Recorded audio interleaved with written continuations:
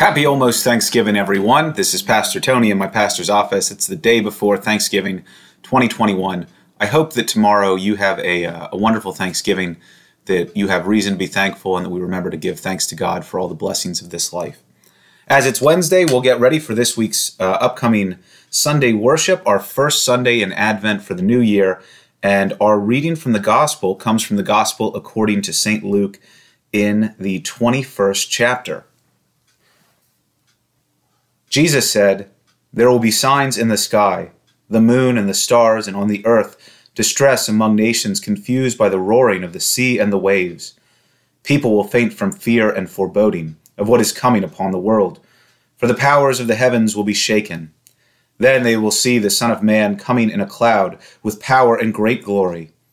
Now when these things begin to take place, stand up and raise your heads, because your redemption is drawing near." Then Jesus told them a parable.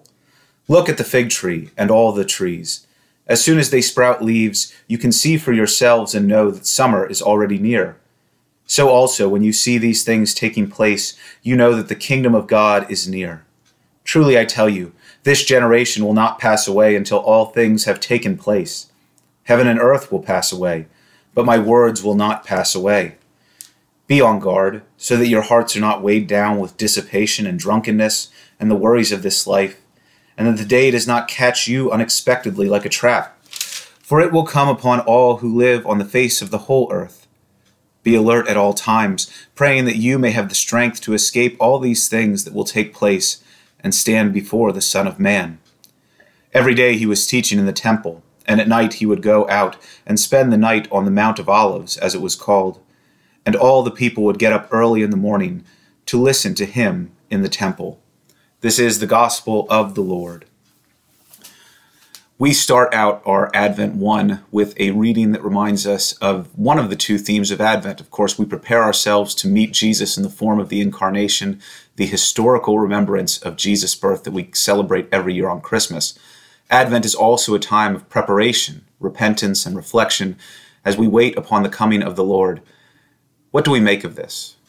For us as Christians, the coming of the Lord is something that is in some ways unknowable and yet knowable all at the same time because of Scripture.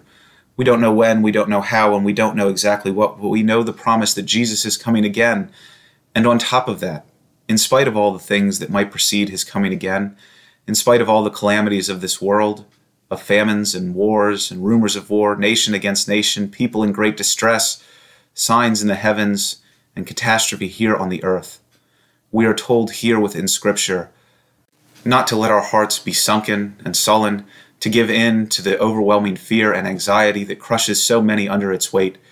We are told to raise our heads, to lift up our hearts and our souls and our minds, to prepare for the day that is to come with great joy, always in prayer, always relying on God and trusting in the promises that God has given us.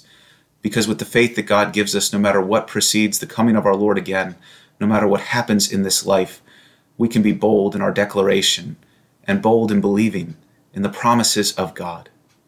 That's our lesson for this upcoming Advent 1.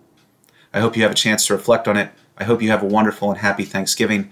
Safe travels for all of you that will be away this weekend. And for everyone else, I'll see you Sunday. God bless. Bye-bye.